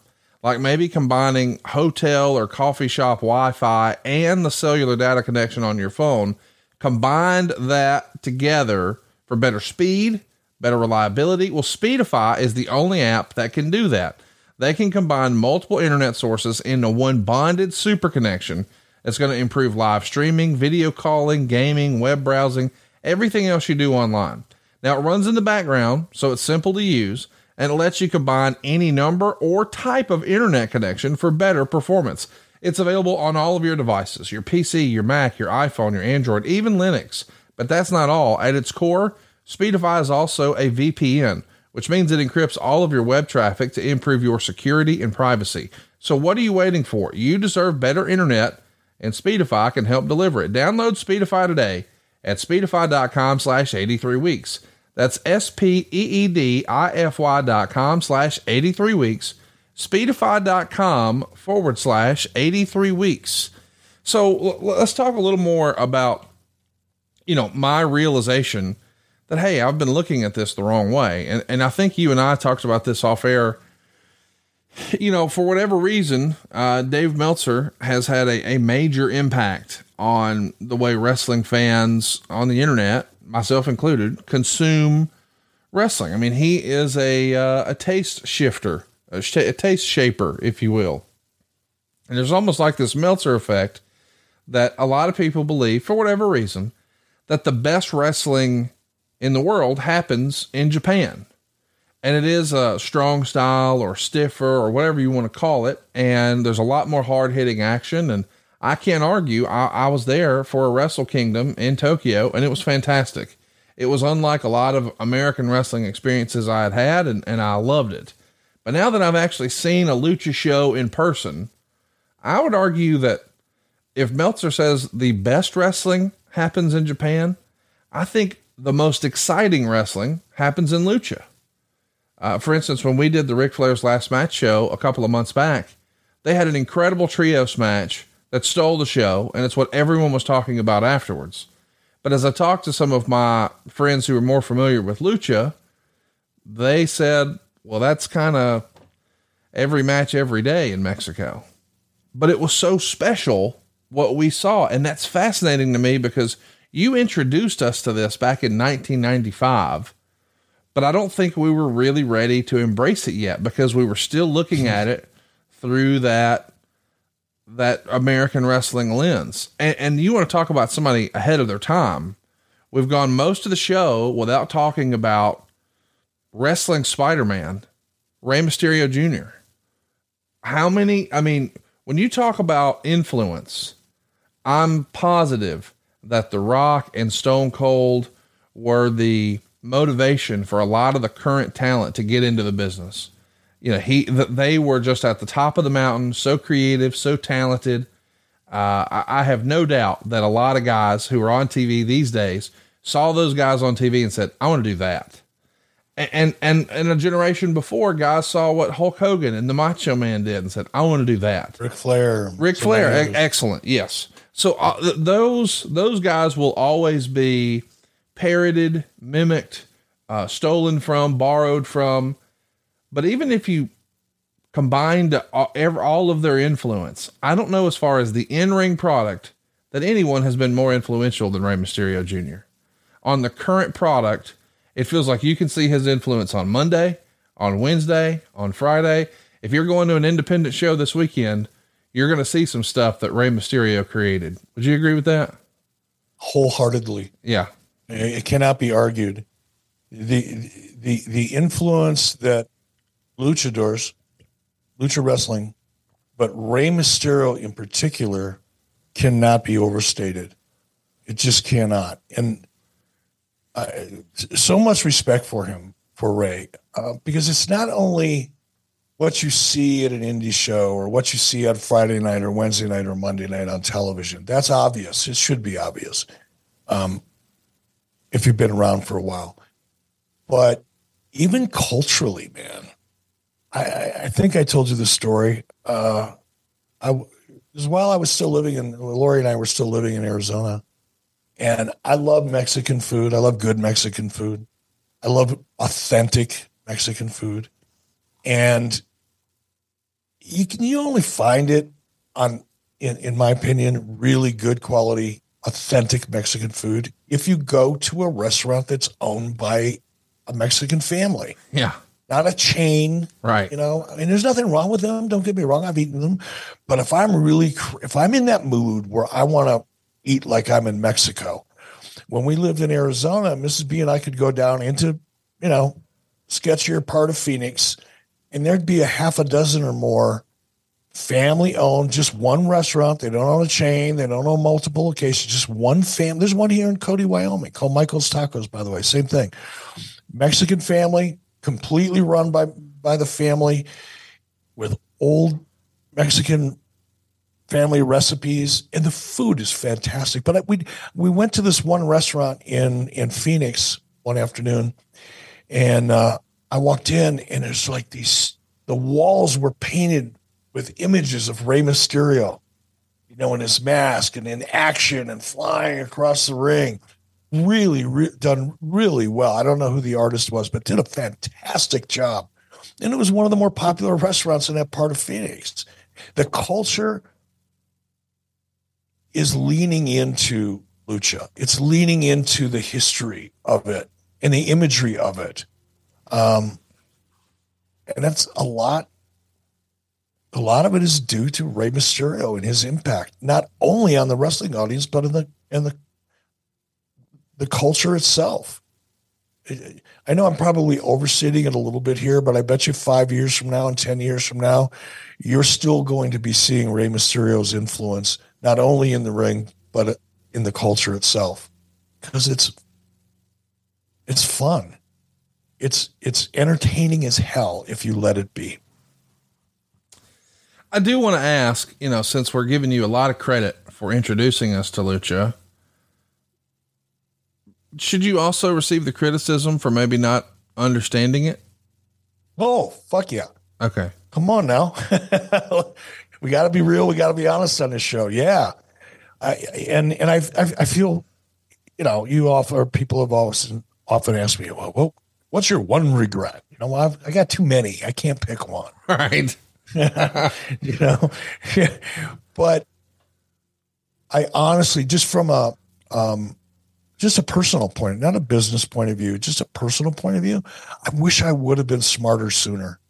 I wish that I would have appreciated the cultural aspects of Lucha Libre and the potential that provided, as much as, oh, okay, well, nobody else is doing this, so I'm going to do it. I'm minimizing what I did there, but trying to make a point. I wish I would have appreciated it and understood it and been more educated. And I think by being more educated, I could have done a better job. I could have elevated what we were doing higher than it already was, which, by the way, was pretty successful, but it could have been more successful. I think in hindsight, obviously, we've talked about unmasking Rey Mysterio, and you're not really understanding that and wishing you had that one back, and you've apologized on this program and others for it. But again, you were looking at wrestling through that American lens, and I totally get it, because really almost everyone listening to this has been guilty of thinking, and by the way, just to let you know how foolish that is, imagine if the number one draft pick in the NFL was a great soccer player. The rest of the world knows who he is, but if you're just an American football fan, you'd be like, well, who the hell is this? Why are we doing that? And then you tried to view his athleticism and his approach to football. Don't look at it through a football lens or a soccer lens. Just, you remember Men in Black? I'm going to hold up a pin here, and now boom, everything is gone, and we're going to start again. I can enjoy boxing, and I can enjoy MMA, and I can enjoy professional wrestling, but if we try to conflate the two, it just won't work. So I understand and appreciate that better now, having actually been to a Lucha Libre show, but I don't know that I would have had that realization if I didn't go and see it and realize, oh wait, this is totally different. But I'm saying all that to say, I feel like as awesome as the cruiserweight division was on Nitro, and I feel like I'm beating you up here, it was positioned as less than, in that, the show is going to start so much more exciting than it ever could on Monday Night Raw. Like Nitro, you knew that first match is going to be badass, and there's going to be sprinkles of that throughout the show, but it almost felt like, hey, that's the appetizer. But in the main event, that's when we're going to give you the big stars. We're going to give you Hulk Hogan and Roddy Piper in the main event. And boy, if you watch those matches back to back, as far as the excitement levels, there is no comparison. But you're, again, I think maybe looking at it through an American lens, where you're saying, all right, this was action packed and fast paced, but the story and the psychology, well, that was in the main event. So we're trying to compare the two. So I'm wondering, And I'm so thankful that you brought us Lucha Libre, but in an effort to make Nitro different than, did perhaps you accidentally make the Luchadors less than, just based on the way they were positioned on the show? Because there was never a Rey Mysterio in a main event there, or Eddie Guerrero in a main event there, or any of those, Fantastic Psychosis or La Parca. They were always on the show, and maybe the best part on the show, but not usually last, not usually the headline act. Fair to say? Yes. However, keep in mind a lot of the luchadors that were a part of Nitro, and it wasn't just in the opening match. That generally took place. I mean, it did happen on Nitro as well, but typically on pay-per-views, I would always open up hot. I believe in bookending my pay-per-views. Yes. I want to open up hot. I want to end hot and do as good a job as I can do in the middle on a pay-per-view. With television, it was a little different. Yes, you want to open up hot. You want to get their attention, but primarily what I wanted to do is get the audience's attention. It's funny, on Strictly Business this week, I talked a lot about format, and most people, wrestling fans, people that have never been in the television business, when they hear the term format, it's just like, oh, that's the order of things we're going to do, which to a degree it is. But the real purpose of a well-created design format is to build interest in your show over the 1 hour or 2 hour period, right? If you start your show and you've got 100,000 viewers, you want to end your show with 150,000 viewers. Yes. Typically, right? And a well-crafted format by somebody that understands episodic television allows you to do that. And what I saw in the luchadors, and even though you're right, they weren't in the main event, and I guess therefore by default, one could argue that they were less than. However, they were always, not always, almost all the time in that 9 o'clock transition hour. We'd start at 8, WWE would start at 9, right? We both go to 10, at least in the beginning. I wanted the hottest thing that I had, other than my main event, at that 9 o'clock hour. Because I knew for a while, now again, schedules changed and we went to 3 hours and things like that. But for a long time, we got an hour jump. And that 9 o'clock hour, the crossover hour, was just as important as almost anything else on the show but the main event. Right. From my perspective, not as a wrestling fan, as the guy who produced the show, oversaw it at least, that was my semi-main event. Now, I know wrestling fans are conditioned to believe, oh, if you're in the opening match, you don't really matter. You're so far down the food chain. You're just the opening match. Like it's, negative. I didn't feel that. I didn't look at things that way. I wasn't talent. I was the guy producing the show that wanted the best outcome that I could produce. Right. And the luchadors in that crossover, and I think Bruce Pritchard will tell you the same thing, that crossover hour is one of the most important parts of the show. Yes. Except for the main event. And that's where I positioned the cruiserweights and the luchadors. So, yeah, I kind of sort of agree from a wrestling fan's perspective, but not from a television producer's perspective. Yeah, I just think from a fan's perspective, they weren't in the quote unquote title picture. It's like, hey, they have their own. Not in the heavyweight title picture, but Conrad, and I know I'm not frustrated with you, but it's just like the general nonsensical perspective of some people who, feel the need to constantly complain about this shit, and some of the talent too. There were cruiserweights. Rey Mysterio didn't weigh 140 pounds when I brought him in. How can you put some of that talent in the ring with guys that were 300 pounds? I'm not arguing that, but I'm saying whether they had their own division or not, their division never closed the show. Correct. Yeah. It's not what it was designed for. In America. And to your point, does that by default make it less than? Yes. In the eyes of wrestling fans and some of the talent, yes. Yeah. We got a lot of questions about this subject. Captain Chaos wants to know, is there any resistance from the more traditional wrestlers about bringing in this high flying style? I bring this up, Eric, because we hear a lot of guys who are veterans of the sport and they will say things like, oh, you're shortening your career. You're taking too many risks. We hear that a lot from old timers. And I think older veterans have probably been saying that about wrestling forever. I didn't hear it at the time, but Dave Meltzer writes that when Ricky Steamboat and Ric Flair were wrestling very fast at a time when the way of doing things was to slow down, kid, tell a story, slow down. Terry Funk even has a famous quote, go as slow as you can. And when you think you're going too slow down some more. And Ric Flair and Ricky Steamboat were changing that and going very fast. And of course, wrestling evolves like any other form of entertainment.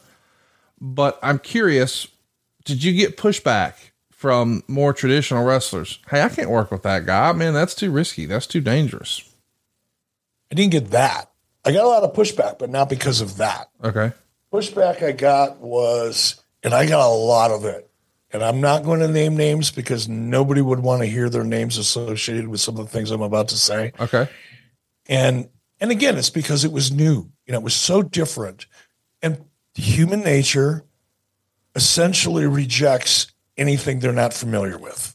It's the way we're wired. But when I brought a lot of the luchadors in, some of the highest profile talent on that roster were like, I'm not even going to mimic the way they'd say it because you would know who I'm talking about, would be like, this is going to ruin the industry. This is horrible. There's no psychology.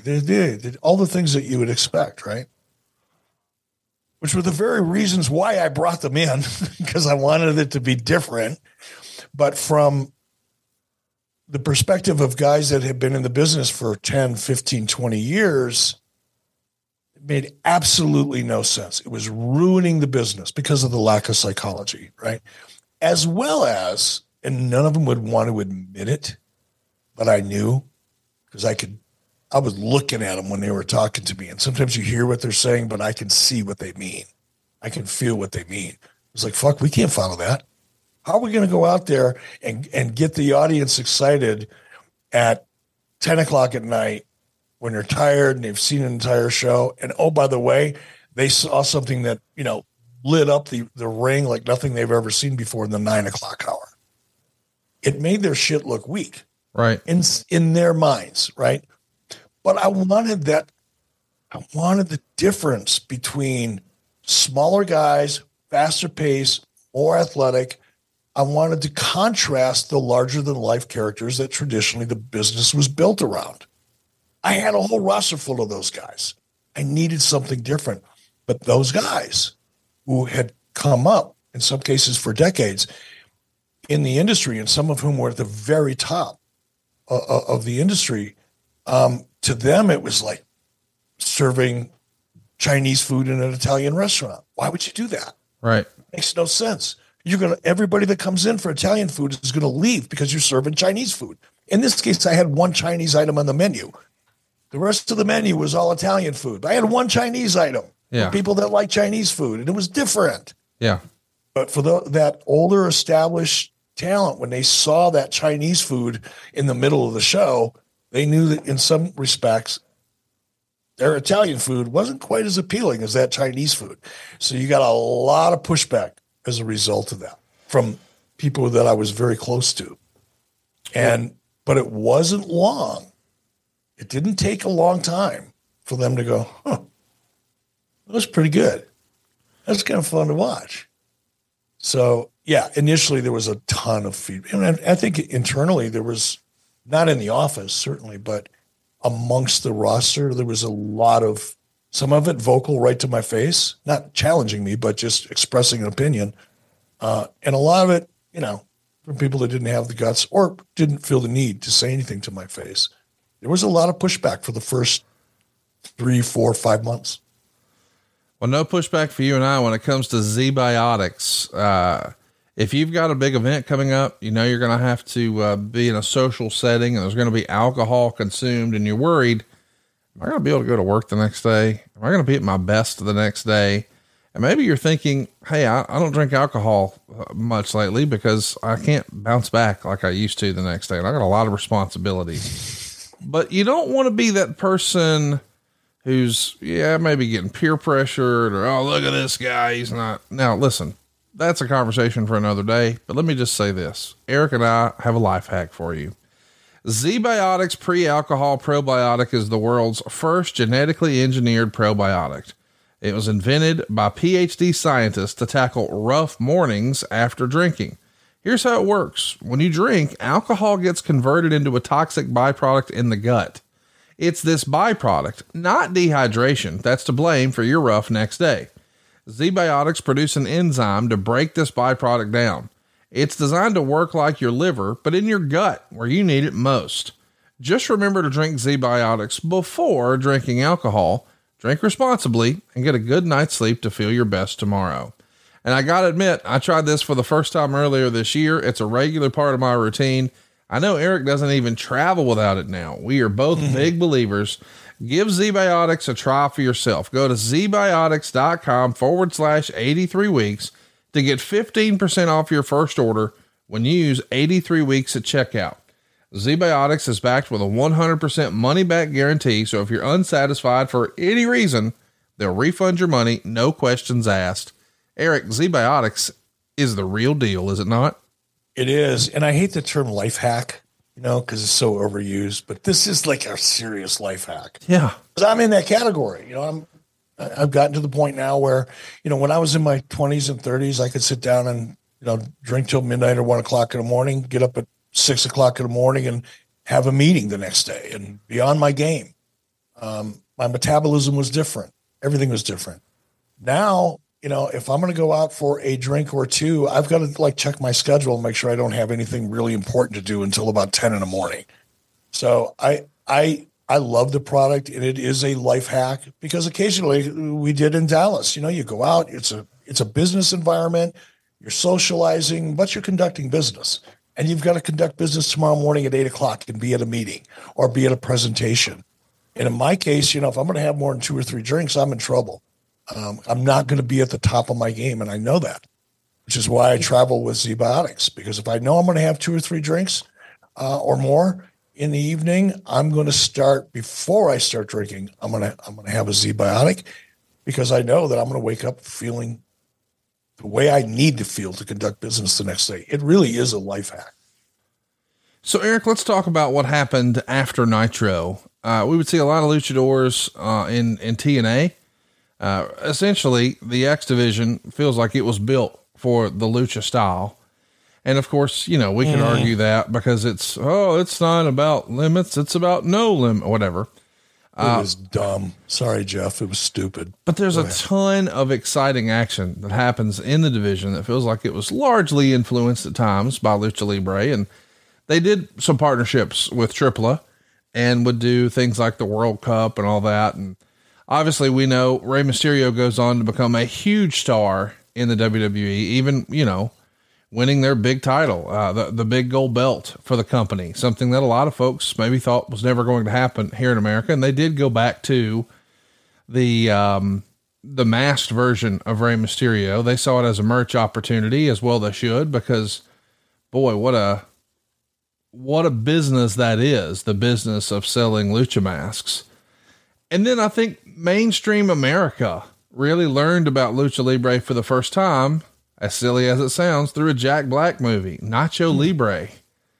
I don't know that I would have ever guessed that would have been the way, mainstream America and pop culture became familiar with the process or the business of Lucha Libre. What'd you think of Nacho Libre and its success at the box office? And I mean, it's a cult favorite now. I never saw the movie. Really? No, I never did. Certainly aware of it. Yeah. So seen clips of it, saw all the promotion for it, but I never saw the movie, so I can't comment on that. But I think that's another big example, right? We were just talking about the influence of Rey Mysterio and luchadors and the success of the cruiserweight division and the luchadors in the cruiserweight division. Was it the inspiration or the reason behind that movie? I don't know. Maybe, probably, perhaps. I don't know. It's loosely based on a real story from what I've heard from some new relatives of mine. But, that influence would continue to grow. Mucha Lucha was a cartoon series from 2002 to 2005 that was produced by Warner Brothers. And, almost a decade ago, where does the time go? Lucha Underground debuted. And you want to talk about maybe ahead of their time? We've talked about how maybe Luchas on Nitro were ahead of their time, and certainly Rey Mysterio was. But Lucha Underground felt like a concept that could work in wrestling. I don't know if it wasn't on the right channel. It didn't have the right positioning. Maybe America was still trying to look through the American wrestling lens, but it is fascinating to take a look at Lucha Underground and think what could have been. What did you think of the presentation? I liked it a lot because it was so unique. Yeah. And I'm surprised it didn't do the Lucha Underground didn't do better as a television property than it did. And I think part of it was because it was on an obscure cable outlet that just not a lot of people knew about. It certainly didn't get a lot of promotion. It was the tree that fell in the forest and only a handful of people knew about it. But I love the presentation because it was so different. It was like a soap opera with professional wrestling or luchador wrestling. I thought it was very cool and it was very well produced. I was hoping that it would have had more success than it did. Here's a question here from Michael Elam. He wants to know, I may be the only one, but even as it was happening, I took the LWO not as serious, but almost more lampooning the idea of the mega group of underappreciated and tired workers being snubbed. Was there ever a plan to actually have them interact with either version of the NWO? Now he brings this to our attention because at the time there's the Black and White and then there's the Wolf Pack. So there's already two versions of the NWO, but in hindsight, and listen, I get that, you know, maybe timing is everything in business and certainly creatively too. But man, having a badass group of luchadors legitimately trying to take over a program, that could have worked. Now, obviously at the height of the NWO, that was probably not the right time to do it, but there you go. Do you think that could have been taken more seriously and more successful with a different set of timing circumstances? Perhaps. Yeah. Perhaps, but the timing was completely wrong. Yeah. To try to make something like that happen, because had somebody raised their hand and said, "Hey, I got an idea. Let's have the LWO get pissed off and want what the NWO has, and let's build a story." Cool. Yeah. Does anybody think that would have ended up okay for the LWO at that time? No. It would have been a squash match. Yes. Maybe it would have taken weeks or months to finish, but that would have been a squash match, which would have done absolutely fucking nothing for any of the cruiserweights or any of the luchadors involved. If anything would have put a bullet in their potential, it would have been a storyline between the LWO and the NWO at that time. So let's talk a little bit about, you know, when we're talking about the history of Lucha Libre, we've got to at least acknowledge the WWF, as you would say, tried their less than approach when it came time for the 1997 Royal Rumble. And what's old is new again. They're going to be running the Alamo Dome again for the Royal Rumble, just like they did in 1997. But here they had maybe almost like 24 cruiserweights and lucha talents who were a part of the show. And they're obviously borrowing from the success that you've enjoyed with the luchas on Nitro. Do you remember seeing that and feeling like, boy, this is just less than? It was one. This is my impression. Obviously I wasn't there and I wasn't part of the discussions, but my impression was they're going to give this a try, but they're not committed. You know, and a lot of that is not a criticism. It just is what it is. You know, Vince McMahon's vision for the characters that were the most important on his show were the larger than life characters. And that's probably the reason why, although WWF attempted to kind of recreate that lightning in the bottle that the cruiserweight division created for Nitro, they didn't really make a commitment to it. Had they, it would have been successful. So I think it was one of those things like, okay, let's give this a try. Check that box. We tried it. Let's move on. Let's go back to the formula that we know that works for us. That was my impression. Talk to me a little bit about, we solicited a lot of questions for this, and I feel like a lot came in like this. Let me just read these two questions back to back, so we won't pause to answer. We've sort of framed this as best we could, I think, about taking a look at Lucha through the American wrestling lens. And I think here's two prime examples. 2 Count Kyle says, "Hey, Eric, with all that you know now of Lucha Libre's influence on the current wrestling product, would you do anything differently in WCW? And how do you feel about the Lucha influence on today's product? Are you proud, or are you more in the slow it effing down camp?" And here's another question from Adam Arpin. He says, "Do you feel that wrestling today was negatively impacted by WCW introducing Lucha Libre to the mainstream?" By that, I mean, a lot of today's wrestling, AEW specifically, is a chain of high spots where many are trying to emulate the Rey Mysterio Psychosis types athletically, but never stop to learn the psychological aspects of match pacing and proper selling. So these are clearly two guys who grew up, dyed in the wool American wrestling fans who wonder, is it bad for the business? I can't even begin to argue that it would be bad, but I do wonder sometimes, are we hurting the potential upside and potential appreciation of Lucha if we're mixing and matching? Meaning, if we're trying to have a guy who works the American style wrestle a fast-paced Lucha match where maybe the rules are more thrown out the window. Once upon a time, these matches were positioned as, all right, here's a Lucha match, and it was done under Lucha rules or what have you. But I almost feel like there needs to be okay, timeout now for something totally different, as opposed to, we're just going to throw stuff against the wall and see what sticks. Because if it is something where, well, that's not the way we do it in an American rules match, and this is a Lucha, does that make sense? Are we mixing it a little too much? Or why are fans over and over asking the comments here about, was it a mistake? I can't imagine how it was a mistake. To me, the answer, you're going to answer, of course, but my answer would be absolutely not. But is there a way to separate church and state, if that makes sense? Yes. If you make a commitment to separate church and state, one can separate church and state without risk of doing any overall harm. Mm-hmm. Therein lies the challenge and what's not happening. And I agree to a certain extent. Well, I don't agree. I understand why that question was asked and why that may be the perception of some wrestling fans, because look, when you watch the current product, and again, particularly AEW, because they're more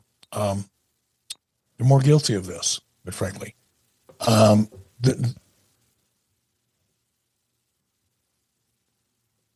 me back up. Okay. Because one of the questions was, given my experience and time, what would I do differently? I would have focused so much more. And this is where my lack of familiarity and just not knowing, ignorance is actually the right word, lack of knowledge and information.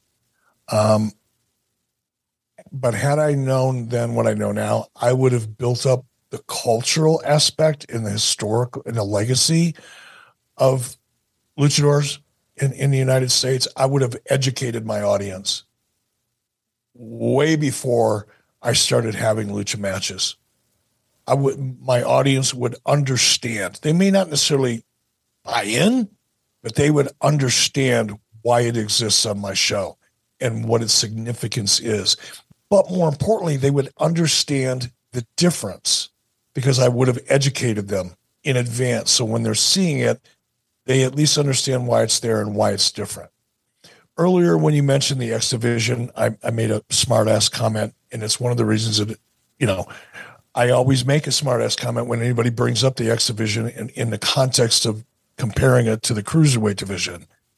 Because the same things that you saw in the X Division, you would see the next week in a regular match. There was no separation of church and state. There was no education. There was no delineation. You would see some high flying crazy, and you'd see a lot of it during an X Division match, but you'd see the same thing spread out throughout the entire show. So there was nothing different about it. And then you add into the fact that, you'd have a 285-pound guy wrestling in the X Division match with the Lucha style. It's just, you can't mix and match that way and expect the audience to appreciate it.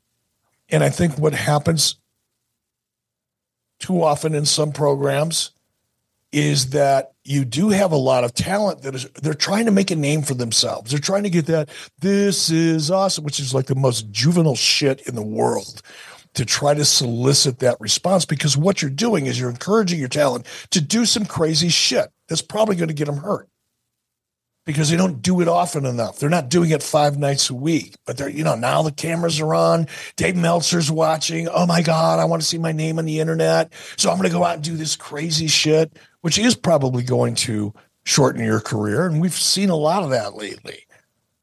But the way it hurts the product is because it's just a mishmash and there's no real understanding or relationship. So I think, much like I bitched, I used to every time somebody would bring up, an X Division tournament or something, or X Division pay-per-view, I'd laugh my ass off in a production meeting and make fun of it because it was stupid, because they didn't take the time to say, okay, here is the box that we're going to present. Here are the rules within that box.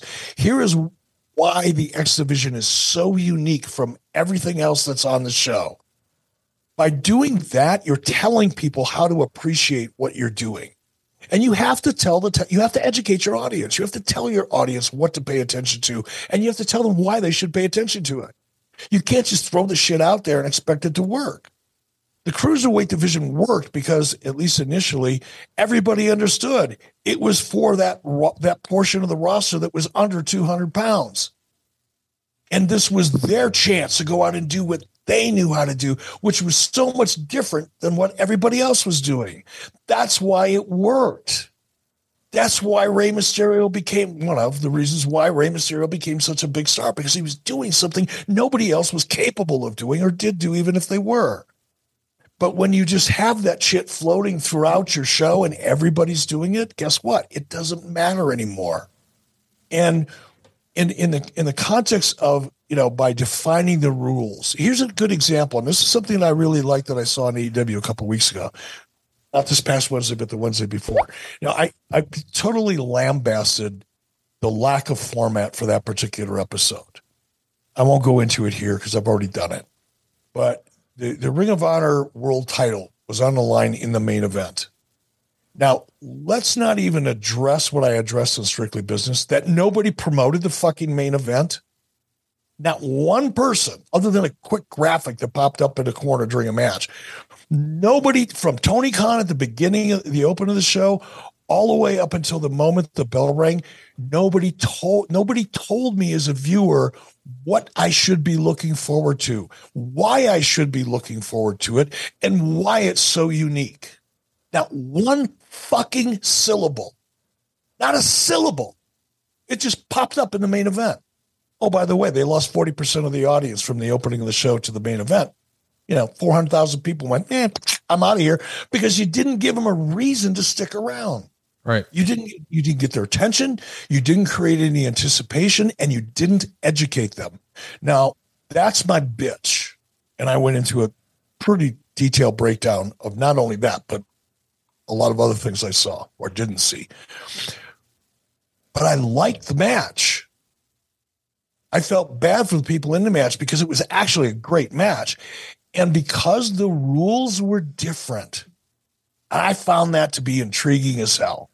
It's the first time I'd ever heard all that. I don't remember what the rules are, but you could only throw one punch, or there were parameters that existed within the rules of that particular match that didn't apply to the rest of the show or the rest of the matches on the show. I went, well, fuck, that's kind of cool. That's unique. I wish they would have told me about this sooner. Right. And it's the same thing. If you take that unique set of rules that have been created for the Ring of Honor title and why it's different than everything else that you're going to see on that particular show. I love that. I think that's smart, creatively. But what's going to happen if all of a sudden those unique set of rules start permeating through the rest of the card? It's no longer special, is it? Right. There's nothing unique about it. There's no longer any story potential anymore. You can't break rules that don't exist. And that's kind of, that was my bitch with like the X Division and some of the things that I'm seeing today, is that if you want it to be special, you've got to tell the audience why it's special, and then you have to deliver. And you can't let what makes something like the Ring of Honor title and the rules that are involved with it, what makes it so unique, you got to protect that and not let everybody else start doing it. And I think that's part of what's at the root of at least one of those questions is, did that style of wrestling hurt the business overall? I understand why some people might think that, but it's unfortunate because it didn't need to. If it would have been kept special. I'm not doing a great job articulating that. I hope you understand what I'm saying. Oh, yeah, it is unique. It is special. It is different than, but you have to protect the fact that it's different than in order for the different than value to continue to apply. Otherwise, it's just everybody's doing it and it no longer matters. Here's what we know for sure. Are you a fan of professional wrestling? Of course you are. That's why you're listening to this podcast. Whether you're a fan of wrestling companies today, or you were glued to your TV on Monday nights and your favorite wrestlers are no longer active, we have the perfect free mobile game, and it's for you on both Android's Google Play and Apple's App Store. It's called Ultimate Wrestling Trivia. Feel the flood of memories come rushing back to you as you test your knowledge on all things from the world of pro wrestling by playing Ultimate Wrestling Trivia. You're not alone in this quest. They've enlisted the help of more than 30 of their famous friends to ask you some of the questions and cheer you on. They'll celebrate you when you answer a question correctly or bust your chops when you get one wrong. The game has multiple former world champions, including 5 Hall of Famers like Kevin Nash, Eric Bischoff, Tony Atlas, Big Papa Pump, Jerry the King Lawler. Download Ultimate Wrestling Trivia today. See where you stack up against the competition on the leaderboard. Just search for Ultimate Wrestling Trivia in the Apple App Store or Google Play Store, or go to ultimatewrestlingtrivia.com for more info. If you like trivia, you'll love Ultimate Wrestling Trivia, the free mobile game. Over 10,000 questions, more than 650 video questions, and over 30 wrestling legends, including our very own Eric Bischoff. Find out who knows more wrestling trivia between you and your friends when you play and join the same faction. To download, just search for the Ultimate Wrestling Trivia in the Apple App Store or the Google Play Store, or just go to ultimatewrestlingtrivia.com for more info. Eric, I appreciate the discussion today on all things Lucha Libre and the history and influence of Lucha Libre on American wrestling. I got to see my first Lucha Libre show in person in Mexico. It was fantastic. I liked it so much, I'm going to go see it again. Yeah, every wrestling fan's dream is to go to WrestleMania, and I've been fortunate enough to be to several of those. I've even been to a Wrestle Kingdom in the Tokyo Dome. And next month, October 15th, live on pay-per-view, you can see what I'm doing. I'm going to Mexico City, Eric. I'm going to Triple Mania 30. It's the 30th anniversary of the very first Triple Mania, where Conan lost a career match. Jake the Snake Roberts was there, and they've got some big matches up their sleeve. I think we're going to see Vikingo and Phoenix, and I think we're going to even see Mask versus Mask, which I know will get you going because you love to see luchadors unmasked. Villano number 4, who we saw back in the day on Nitro, taking on Pentagon Jr. It's all happening at Triple Mania 30, October 15th. You can watch it on Fight. I'm sure we'll have more information here, but I'm pumped, man. I've never been to Mexico City, and Triple Mania, it doesn't get any bigger than that for AAA, does it? Man, go early. Give yourself some time. You know, I know we're all busy, and you in particular, you're one of the busiest people I know. But if you can, give yourself a couple extra days on the front end or the back end and explore Mexico City, the history, the culture. It's a fascinating experience. I envy you. You're going to have a blast. And do you know what is something that's really unique?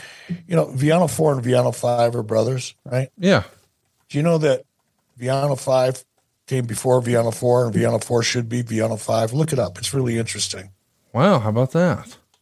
Learn something new every day. Well, I'm going to learn a lot more. Just a little bit of trivia. It's going to be cool, man. Triple Mania right around the corner for Tripla. I'll be watching. I'm sure Eric will be watching. We're going to tell you guys more about it as we get closer, I'm sure. But next week, you and I are talking about Dean Malenko. How about that for a little change of pace? Oh, I can't wait. I saw Dean. Fortunately, I was able to see Dean at StarCast, and not many people I have more respect for than Dean Malenko. So I can't wait to talk about it. Can't wait. We're doing that next week right here on 83 Weeks with Eric Bischoff. John brings his skewed sense of humor. Jeff brings tips to cut strokes off your next round.